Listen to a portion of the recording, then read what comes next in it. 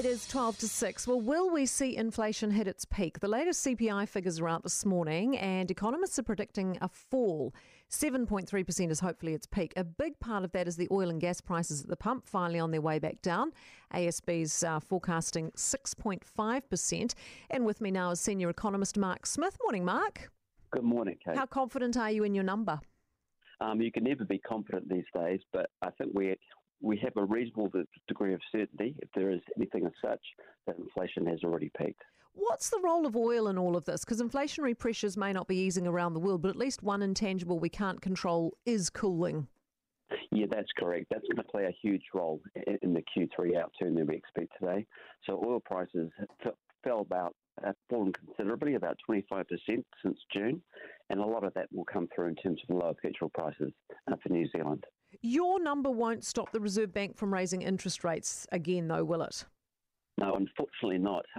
If you think back at the time of COVID, central bankers were terrified about deflation, that's prices falling, so they put everything they could to stop that happening. They've been successful, but unfortunately inflation's been too high, and now they've got to get it back down again. And the best way to do that is to put up interest rates. Right. I mean, we're already seeing mortgagee sales happening now. I mean, how likely more are on the way, do you reckon? Very hard to say.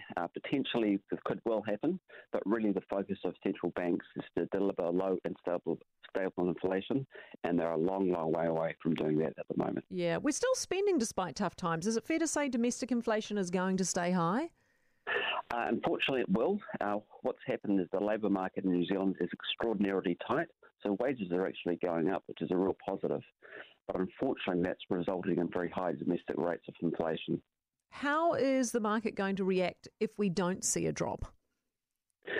I think you'll certainly see the New Zealand dollar will rise, interest rates will go up. Yes, that is certainly the case, but I think a lot of people are reasonably confident, if confidence is the word, that inflation will fall today. How likely recession? Would never rule out recession. That's certainly the case. But if you think back at the time of COVID, we were worried about a very pronounced downturn. We had a very short and sharp sort of dip. Now what could happen could be that the economy could really slow sharply as interest rates are put up sizably to tackle inflation. So people listening to this morning, what should they be doing to best prepare to weather the next few months economically?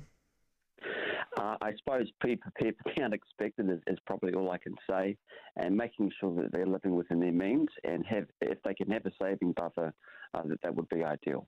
Right. Expect the unexpected is always a terrifying thing to hear from an economist, Mark. Yeah, my apologies, but it's very, very hard to see things at the moment. It's the reality right now. Thank you so much. Appreciate your time, Mark Smith, who's ASB's senior economist.